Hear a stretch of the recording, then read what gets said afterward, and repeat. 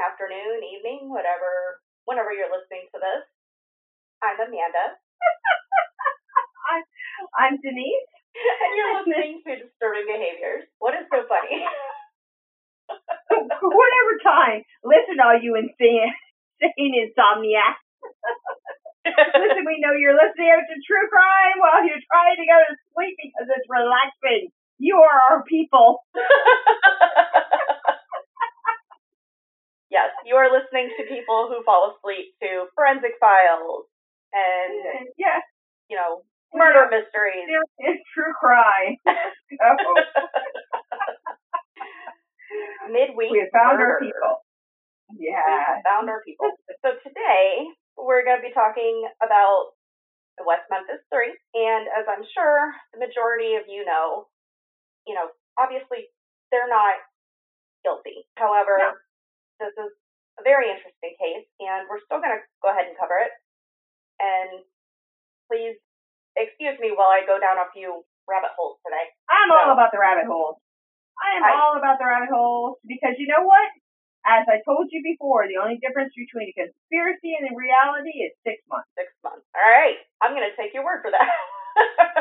In this case, it was several years, 18 to be exact. So we're going to start with the crime.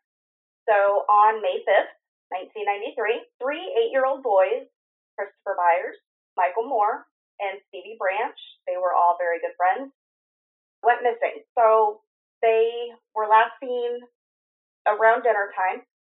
They went for a bike ride. Supposed to be home around 6:30-ish. 6:30, they didn't come home. Parents start calling around to the friends' houses. No one had seen the boys. So finally, after a few more hours, I'm sorry? I want to give some people some context, because back in the early 90s, you were home when the street lights came on. So it was not uncommon for kids to go out for bike rides. Now, I know for people who are not alive in those the time frame when this happened, which is mind-boggling, or who are small children, my oldest son was born in 93, at the end of 93, and I can tell you, my kids were, you tell me where you're going, who's going to be there, I need a phone call. Because this is back in the day before cell phones. Mm-hmm. You didn't have a cell phone in 93. You might have had a pager, but let's be honest, back in the early 90s, if you were carrying a pager and you were not a doctor, you were not, you needed somebody like Spencer in your life. Yes. Pagers, they became super popular. I remember when I was in high school, I had a pager around 96, 97. Mm-hmm. That was when I got my first pager. So in 93, I don't think a lot of people really had them. No, 93, it was still very much like a medical personnel, or you were bringing in some illegal substances is really what it was. Yes. That's what we're going to call it. Yeah. So and I remember kids played outside. They went outside and they played, and typically the kids, when they played outside, they were told one of two things. Either A, you get home when the street lights come on, or B, you don't go farther than you can hear me yell. So when I yell for you to come home, you better get your butt home. Even though this is way before 93 when this happened, when I grew up, and I was born in 72, and when I grew up in our neighborhood, we were, of course, Gen X, completely feral. My friend, who lived a couple of houses down from me, her mom had a cowbell. Oh my God! Not a cowbell, like a dinner bell, rather, one of those big bells. And literally, she would ring that, and it was so funny to see my friend and her brothers like, stop. Here's the thing. We were trained like Pavlovian dogs back then, okay? If your parents had a code, you listened to that code because that bell would ring. And my parents were kind of lazy. So they were just like, when you hear Beth's bell, you need to get your ass home. So they literally just piggybacked off of this. That's how hands off on parenting they were. Yeah. So we were literally, Pavlovian dogs. You'd hear the bell ring. And you're going back to, everybody watches, 24 Hours of Christmas Story. If you don't, there's something wrong with you. Anyhow, but where Ralphie's going, the bell rang. That was our parenting, okay? It was like the bell rang. You're running from wherever the fuck you were, whatever dead body you're poking with a stick or place you're not supposed to be, and you got your ass home, and your parents really didn't interact. So when people in 2022 hear 8-year-old boys went off on a bike ride without parents, and I can guarantee you they didn't have helmets or knee pads or anything when they went out. But that was the time frame. And I think it's very important that when we look back on these crimes, we look at how society was in that era. And in 1993, it was still, it wasn't as a lawless land as it was for like Generation X. It was starting to get into that, we need to know where you are, but my mom never knew where I was. Oh, my mom still doesn't know where I am. So, my mom never knew where the hell I was. Wait, neither did I remember. My mom worked second shift. Oh, my parents. Do you remember? You might be too young for this, but there was a commercial that went out, and for fun, guys, go Google this. And it was this commercial. It was an honest-to-God commercial that ran on the television. It's 10 p.m. Do you know where your children are? Oh, do you know where your children are? I remember that. Yes, like that commercial. I remember I was maybe 17. I was like 16, 17, something like that. I call my dad drunk off my ass from a friend's house. And I'm like, it's 10 p.m. Do you know where your child is? And they're like, no. My dad goes, no, but you better stay wherever the fuck you're at. I'm just saying, I have a lot of examples as to how I turned out this way. I'm just saying. Yeah. But in 1993, for 3 years, the feral one. Yes, I did. You're welcome. Hey, if I could change other people's names when Spencer pops in, I'd call him Law Daddy just to fuck with him. Oh, man. Yeah, I'm always just ridiculous people. I'm sorry. There you go. Change it. He's going to be Law Daddy. We just won't tell him. See how our kids can figure it out. And none of y'all rat us out, okay? So, to get back to what Amanda was saying, in 1993, in a rural town, which is where they were, it was common practice that your kids just went out and played. You knew who your kids' friends were, which was was something that I made sure that I knew who my kids' friends were when they were growing up and where they were going to be and who their parents are and how to get a hold of the parents. Because that's something my parents didn't really bother with, but they knew my best friend, Becky. They knew her. She was raised by grandparents. They knew her grandparents' phone number by heart because I assure you every stupid thing that I did, Becky was right near to me. So, yeah, they knew, like, the core friends. So these families knew each other. And so it was not uncommon practice that, hey, your kids are in somebody's backyard playing or doing whatever, and little boys building forts, playing army, so when they don't show up when they're supposed to, then you do start to call around, and the expectation is, they got lost in their own little island of adventure because you weren't sitting inside playing video games. You were not online. You were not making TikToks. You were not on, taking fights on Facebook like I am. You're not doing any of that stuff. In 1993, you were playing with your friends. Playing outside. And played. Go outside, play. That's it. So, yeah, so I don't want anybody to hear, like, oh, my God, the parents never should have. That's what they did back in 93, and especially in a small town because you felt like you knew everybody. You knew everybody. And you knew when people moved. Everybody knew everybody. If you're from a small town now, if you live in a small town now, guarantee you know all the gossip. You know all the tea. Even if you don't have internet, even if you're not on, like, Facebook or any of that stuff, you still know. You know when somebody got a new car or there's a different car in somebody's driveway.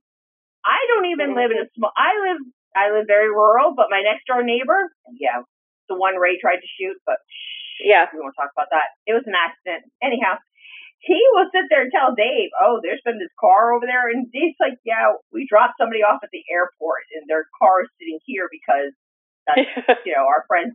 Right. When our friends fly out, they come over here, they park their car, we take them to the airport because the airport's not, 20 minutes from us.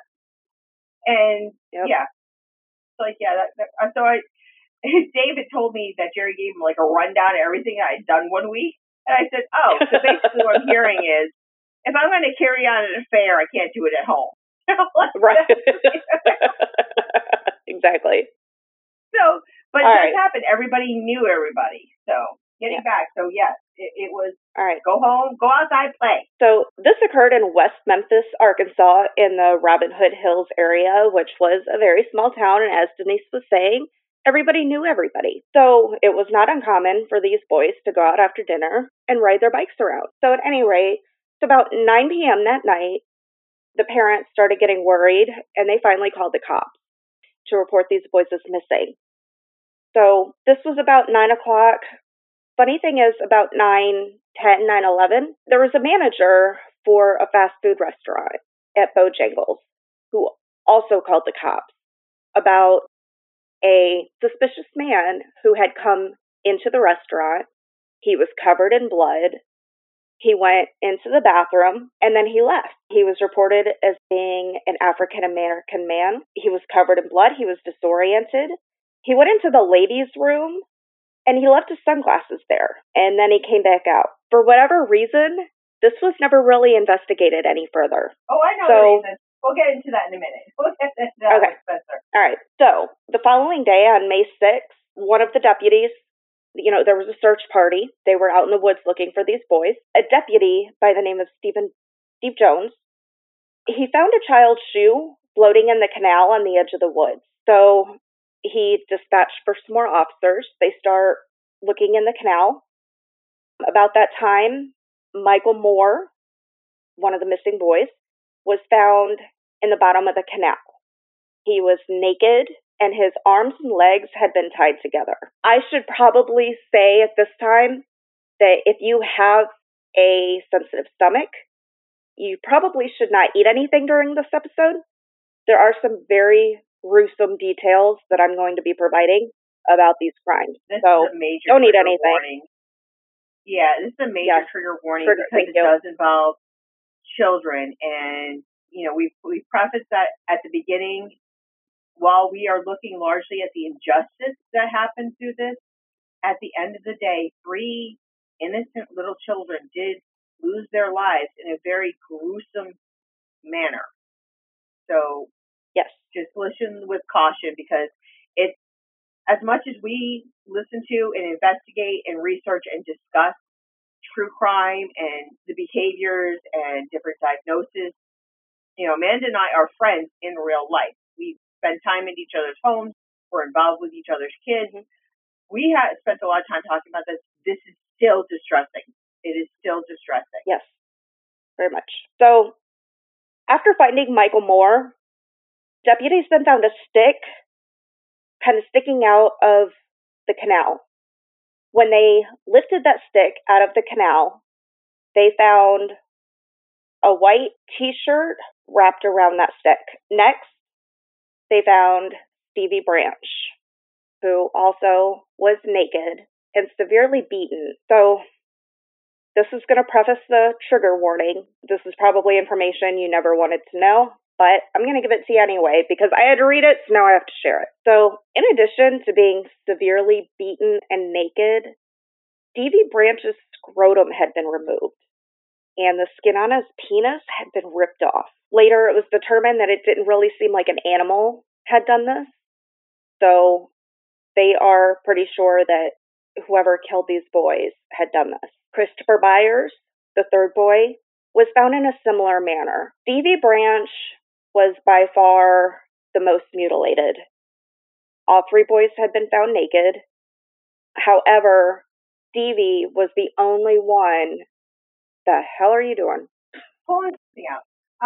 It's important when we talk about this, when we talk about the crime and we look at it. When you look at a crime, when you look at the victim and you sit there and you say, what was it about this victim? In this case, I strongly believe that Terry Hobbs, who is the stepfather, is the person who did this crime. And I honestly think that he was targeting poor Stevie just because of the way... He was definitely the worst. He was the target child. To me, because of what happened to him. And Amanda is correct in where, she said that the police did not feel that it was an animal. Animals typically would not go after the genitalia. They would go after his eyes. They would go after his stomach. If there was any openings, they would go after that. That's not really I don't know how to say this without sounding completely crass or insensitive, and that's not how I mean it. They would not go after something, that would not be a meal. That would not be what they're going to go after. When you look at when people get lost and that die in the woods, and they say that scavengers have gotten bodies, it is their face, it is their extremities, such as their arms, hands, feet, where there's a joint. They really don't go after the genitalia because there's really not a lot of flesh there that they're looking for. They want your internal organs. They want your bones. They're not going to go after the scrotum of an 8-year-old child. I mean, he would have been out for days and days, like exposed for months before they would go after that. So I really do believe that based on how badly he was out of all of them, I do point the finger back to his stepdad. And I think, unfortunately, his friends were collateral damage. Yep. I also think that he might have done that just to take some pressure off of him. Like, well, it wasn't just mine. It was somebody else, too. Right. All right. So the police didn't find any blood anywhere near the scene, which stumped them at the time. It's my personal opinion that they were killed elsewhere and then transported to the secondary crime scene, but that's just me. So police were stumped by the fact that there was no blood anywhere to be found. Well, they weren't very bright throughout this entire investigation. Very true. So there was possible sexual assault on 2 of the 3 victims. Sources did not say which 2 of the 3, just that at least 2 of the 3 had possible sexual assault. So as police were investigating, they did find a man by the name of Chris Morgan. Chris Morgan was 19 years old. He drove an ice cream truck, and shortly after the murders, he moved to Oceanside, California, which police found suspicious. Upon interrogation, Chris Morgan tells the cops that he may have blacked out and killed them. This didn't go any further. There was no other evidence to tie him to the murders, so they let him go. The police then realized that the murders occurred during a full moon, which means they must have been a ritual murder. Dun, dun, dun. So why did police believe this? Let's go back a little bit. Kind of remember what I just said. So I'm going to talk a little bit now about the satanic panic of the 1980s and 90s. So in the 80s and 90s, this panic era in North America took place. It's now known as the Satanic Panic, and according to people.vcu.edu, quote, the Satanic Panic abuse scare was a moral panic that began in the 1980s in North America and lasted throughout much of the 90s, end quote. This was fueled by claims of Satan worship. It also included such elements as child and sexual abuse, human sacrifice, teen abduction rumors, animal mutilation, heavy metal, rock, and horrorcore music, and violent and fantasy games. So, based on all of this led to several criminal investigations based on little to no evidence of actual so-called satanic activity, or sometimes even no criminal activity at all. So, I disappeared again? Well, crap. All right, let me try this last time. So, the Satanic Panic, for the third time. According to people.vcu.edu, the Satanic ritual abuse scare was a moral panic that began in the 1980s in North America and lasted throughout much of the 90s. Fueled by claims of Satan worship, it also included such elements as child and sexual abuse, human sacrifice, teen abduction rumors, animal mutilation. I should have this memorized by now. Heavy metal, rock, and horrorcore music, violent, and fantasy games. This led to many criminal investigations based on little to no evidence of so-called satanic activity, or even sometimes no evidence of any criminal activity at all. There were talk shows in the 80s that Clark took in this panic, talk show hosts such as Oprah Winfrey, Geraldo, Sally Jesse Raphael, all did shows on the satanic panic, which only fueled the fire. So in addition to this, one of the biggest issues that arose from this so-called satanic panic was allegations of sexual assault by children who were essentially coached to uncovering quote-unquote repressed memories. There was one case in California, a daycare, where almost every single one of the workers had been accused of sexually assaulting the children that were at the daycare. Defense attorneys got a hold of a tape in which the therapist that a lot of these kids had been seeing was recorded actually coaching the children on what to say. So there were no repressed memories that they had uncovered. These were kids who had been coached to lie.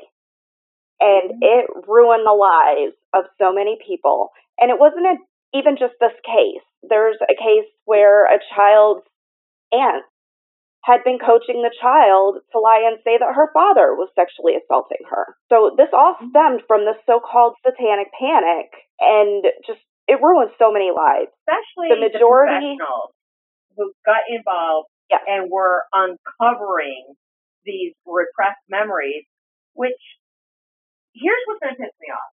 And yes, we're recording this for the third time because this platform keeps kicking us off. But this is what makes me angry, because there is a real phenomenon that happens when, if you've gone through some traumatic events and you get later on in life where you're mentally safe enough to start processing them and healing them and doing basically the shadow work of healing, there is something called remergence, which is basically trauma that happened to you, but you forgot. Basically, your brain shielded you from it. So there are things in your mind that will happen, that will come back up. But what this professional and it wasn't just one professional. There were a lot of them who jumped on this, who were into this whole repressed, memory thing. In fact, there were books about it. There were books that they wrote. I think a lot of them have been pulled from the shelves after being debunked finally. But so what has happened is now there is this huge gain in therapy.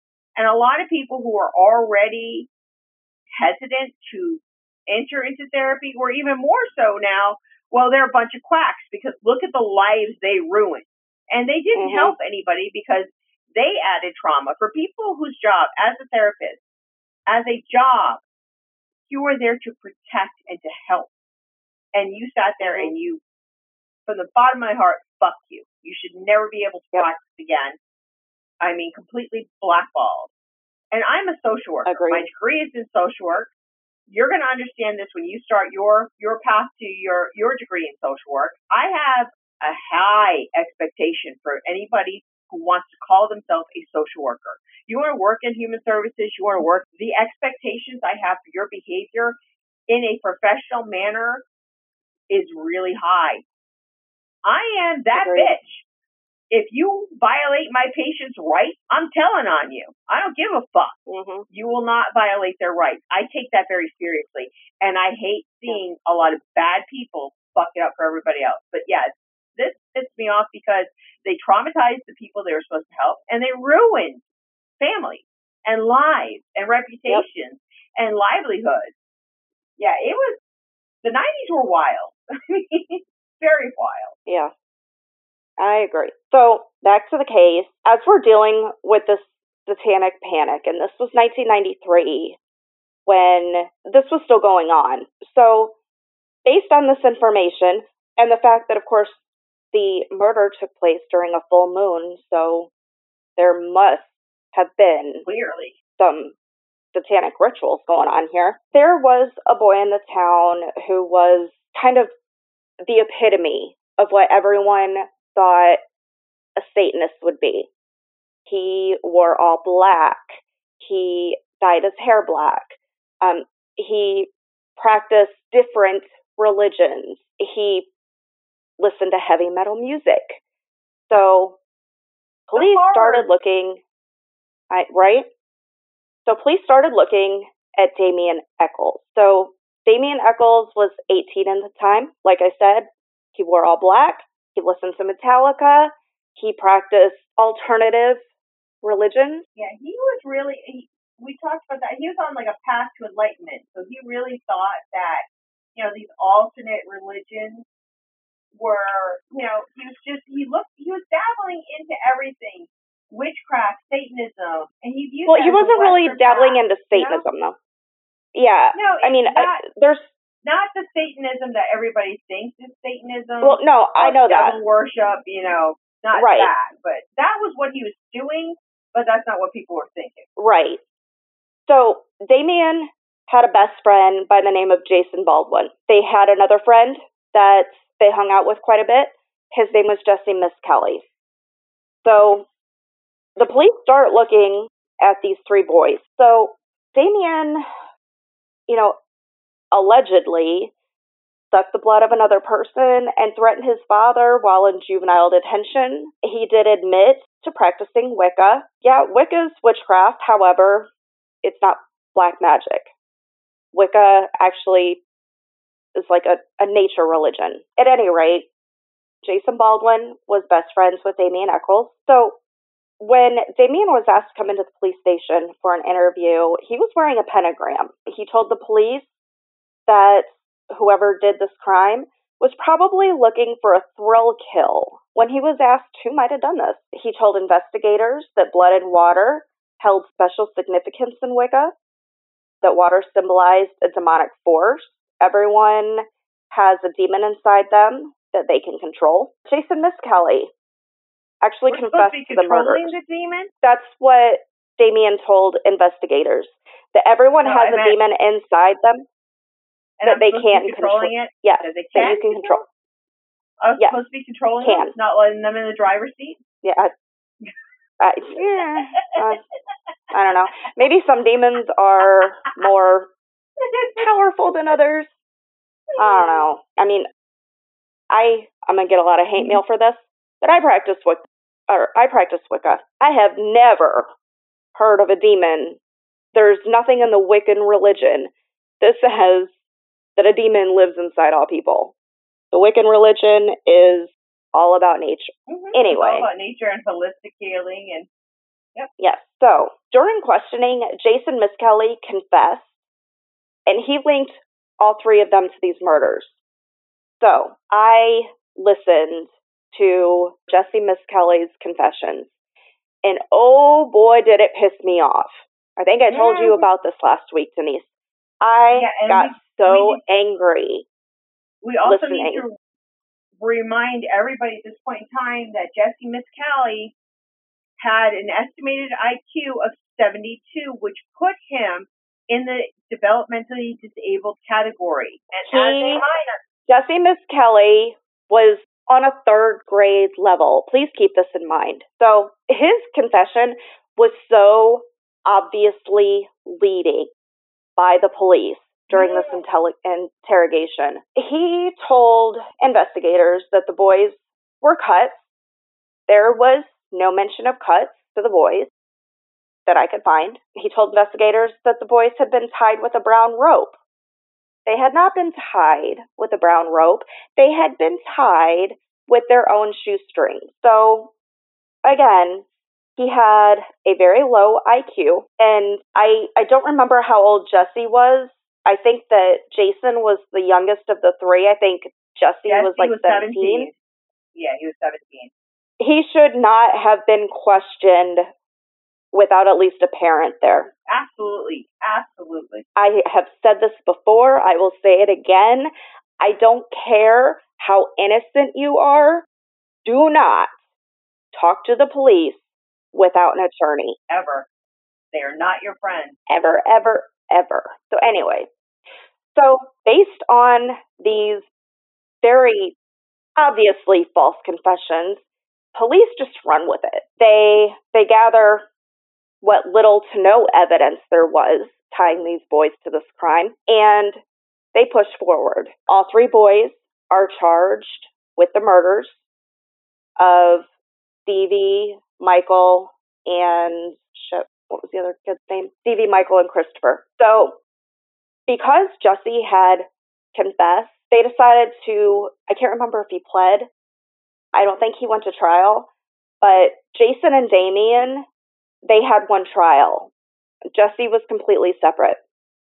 However, the prosecution's case was completely surrounded by Jesse's confession. So here's the problem when they tried to go to trial.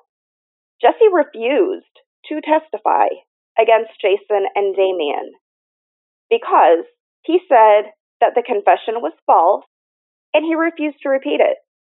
You're cutting out. Good for him. So after losing Jesse's testimony, the police went and researched Jason and Damien's homes to see if they could find any new evidence.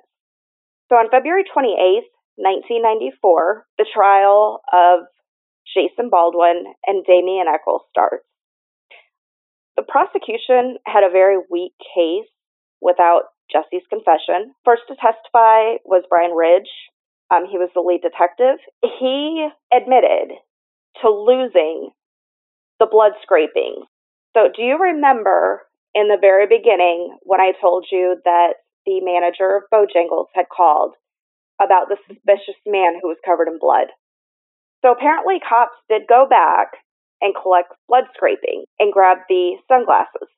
However, Brian Ridge admitted that they lost them. They lost those blood scrapings. Nobody ever did anything with the sunglasses. So next to testify is Dr. Frank Peretti. He testified that the genital mutilation on Christopher Byers had been done while he was still alive, and he had been mutilated with a serrated knife. So back to that little police search after they lost the testimony of Jason Misskelley, or Jesse Misskelley, well, Jay. Jesse they found a knife. Yes.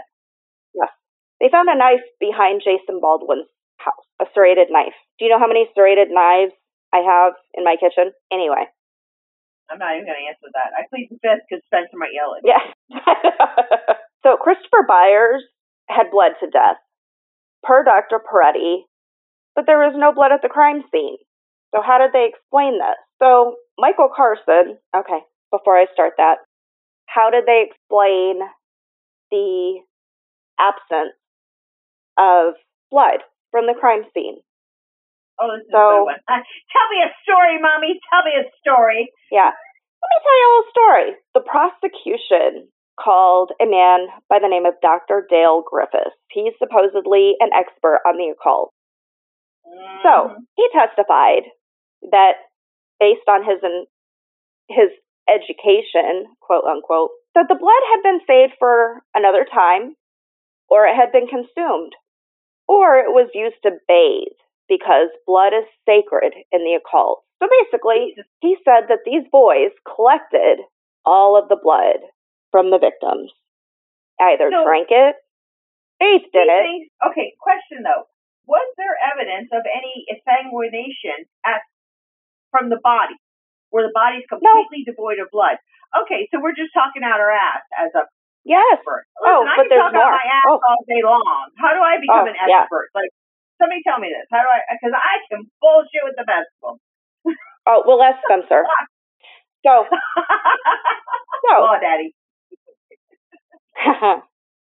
So, the defense asked Dr. Griffiths about his credentials. He admitted he had taken 0 classes on the occult, and he had gotten his PhD from an online school. So basically, remember, this is 1993. Yeah, that There was not. were we did not no have, internet universities. No. So you took a correspondence course. Basically, just to give you an No. understanding. Not even a correspondence course. He mailed in for a PhD. Basically, they were saying that this quote unquote university would just sell anybody a PhD that had the money. So this was like the people who couldn't get into medical school, who grades Mhm. were too low to get into medical school, and they went to Mexico and got their degree there. Yeah. Pretty much. And It's terrifying because that degree is accepted here. That's another rant. And you know what's worse? So the defense asked the judge to disregard Dr. Griffiths, Dr. quote unquote, Griffiths as an expert. The judge denied this request, stating that you do not have to have a degree to be classified as an expert. Oh, I have a degree. Law Daddy's got some questions coming up. All right. So, Michael Carson, who was a fellow inmate of Jason Baldwin, was called to testify, and he stated that Jason had admitted to him that he was guilty while they were incarcerated together. So once again, I'm going to go back to that police search after Jesse refused to testify. The police found a red rayon fiber on Christopher Byers' white and black polka dotted shirt. The prosecution claimed that it came from Jason Baldwin's house because they had found a red robe in the residence of Jason Baldwin. So the technician testified that they were microscopically similar, meaning she can't say definitively that it came from this robe, but it's close enough. So she also said it could have been secondary transfer, which means that someone from that home picked up the fiber and transferred it to the victim. So lastly, defense puts Damien on the stand. Damien he testifies that he believed in Wicca. He stated that it's a close involvement in nature and that it worships a goddess as opposed to a god because women can give birth because the goddess is the mother of all mankind and men can't give birth. So he stated that he was not into Satanism. He was questioned about the so-called Satanism books that were found in his home. Damien stated that he got them from the library. They were selling them at the library for 10 cents a piece. That he didn't underline those passages, that they were underlined when he bought them. He said it looked like it was for some kind of a report because there were notes in the margins. So the state then asked about the occult.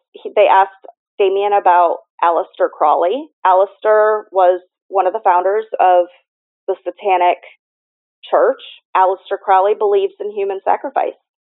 Damien responded that he did not follow Aleister Crowley. He knew of him, but he didn't follow him, and he hadn't read any of his books. So the prosecutors claim that Damien knew more about the murders than he should have known. Damien says that everything he told the police was either public knowledge or that information was provided to him by the police. Shocking. We should also point out that Damien is 19, okay? Mm-hmm. And he was not taking this very seriously because in his young mind, he didn't think he was going to be convicted because he didn't do it. Exactly. I would have that same expectation going in, but he kind of leaned into it. He admits he leaned into that, I am the dark and the mystery, that I am the drama, because he's a 19-year-old child who did not do this. He did not commit this horrible crime, but he thought it was funny. And unfortunately, him leaning into that stereotype and him thinking it was funny cost him his life. It's basically years from his life on this. But he did admit to these things and he didn't do anything. Sorry. So last to testify for the defense was an expert in the field of microfibers. His name was Charles Lynch. He testified for the defense, and he said the robe did not match the fibers found on Christopher Byers. So now we've got two experts with conflicting testimonies. So in closing arguments that were done on March 17th, 1994, the prosecutor painted Damien as a monster without a soul to the jury. The defense urged the jury to focus on the facts, because the facts were there was no evidence. On March 18th, it only took the jury one day to deliberate. They found Jason and Damien guilty. So Jason was sentenced to life without parole, and Damien was sentenced to death. Jesse, who took a plea, was also sentenced to life without parole. So in 1995, there was a HBO original called Paradise Lost that aired. Based on this, there was a movement called Free the West Memphis Three. And this is when they got their name, the West Memphis Three. It told the story on the internet, which was in its infancy at the time. And the story went viral, which garnered the attention of several musicians, such as Metallica, Natalie Maines from the Dixie Chicks. Just several musicians started noticing this case and provided their support. In 2001, there was a new law stating that inmates can request DNA testing if they think it will exonerate them. So the motion for testing was submitted, and then 2 years later, the motion was granted. The DNA, once it was tested, excluded all three boys. Shocker. There was also hair found in the shoelaces of the victims that didn't match any of the three defendants. Peter Jackson was a private investigator that was working for the West Memphis Three, hired world-renowned FBI profiler John Douglas. Douglas determined that the crimes were not satanic. Again, shocker. We all knew this. So now there's a new theory. They believed it was one of the family members of one of the victims. Ooh, like we were saying, Terry.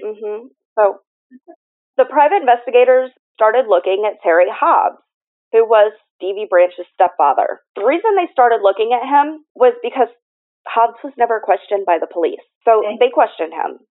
He told the private investigators that he was searching for the boys at 6:30, which the investigators found odd considering the boys hadn't even been reported missing until 9. So during that time, the private investigators took one of Hobbs' cigarettes during questioning. The DNA was a match to the hair found in the shoelaces. However, that's not enough to arrest him. Reason being, all three boys was at Terry Hobbs' house all the damn time. Easily could have been secondary transfer.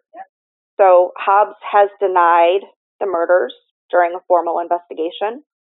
And then in September 30th, 2010, there was a hearing to overturn the conviction. Supreme Court granted all three boys a new trial. The original trial judge who would have overheard the case, he was on the state senate during this time, so he was not available for a new trial. So a new judge was assigned the case. Very shortly after that, the state called and offered all three boys an Alford plea.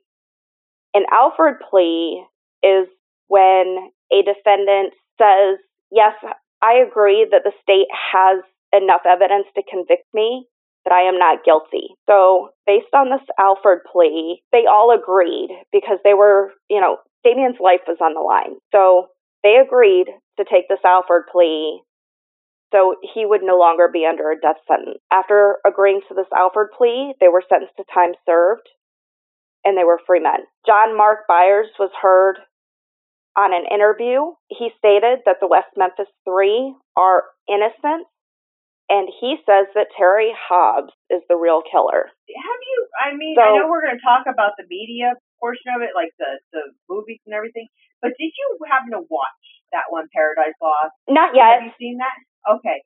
No, Here's why watched that one, the first one. I watched that when it came out, and that enraged me back in 95, 96 when it came out. That absolutely, I was stunned. I watched that, and as I'm watching it, that's when I said Terry Hobbs did it. His behavior See, I don't care so much what you say. I care how you say it and your behavior.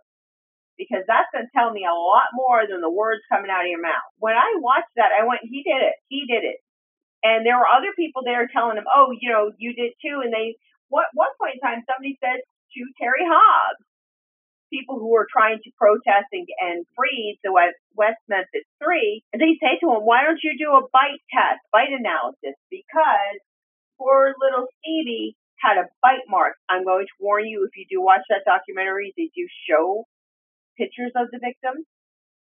So it is kind of disturbing to watch on that part, but there's a bite on Stevie's face. And this man, when they ask him, why don't you do that? He pulls out his dentures and shows them to the crowd. He had all of his teeth removed after the crime. Oh, that's so disturbing. It could be that he had, it could be that he did have poor dental structures and needed to have that done. But it's just the timing of it and like how he was so confident, like he could pull out his dentures, like they're not going to match because I have dentures now. Like, right. Now remember, Ted Bundy, they matched Ted Bundy's bites to one of his victims. Right. So it is bite matching is part of that. Right. However, there was a partial DNA sample that was found on the victim's penis. So the issue here is that DNA sample ruled out the West Memphis 3, but it also ruled out Terry Hobbs. So police now believe, there's a large truck stop near the woods where the boys were found. They're starting to wonder, was this a serial killer? Was this a truck driver? Right now they have no clues. Jason Baldwin, he started a nonprofit called Proclaim Justice, and this fights for innocent people in prison. Jesse Misskelley is working in West Memphis, and Damien is married with children. He's an author, a director, and an artist. They seem to be doing well right now.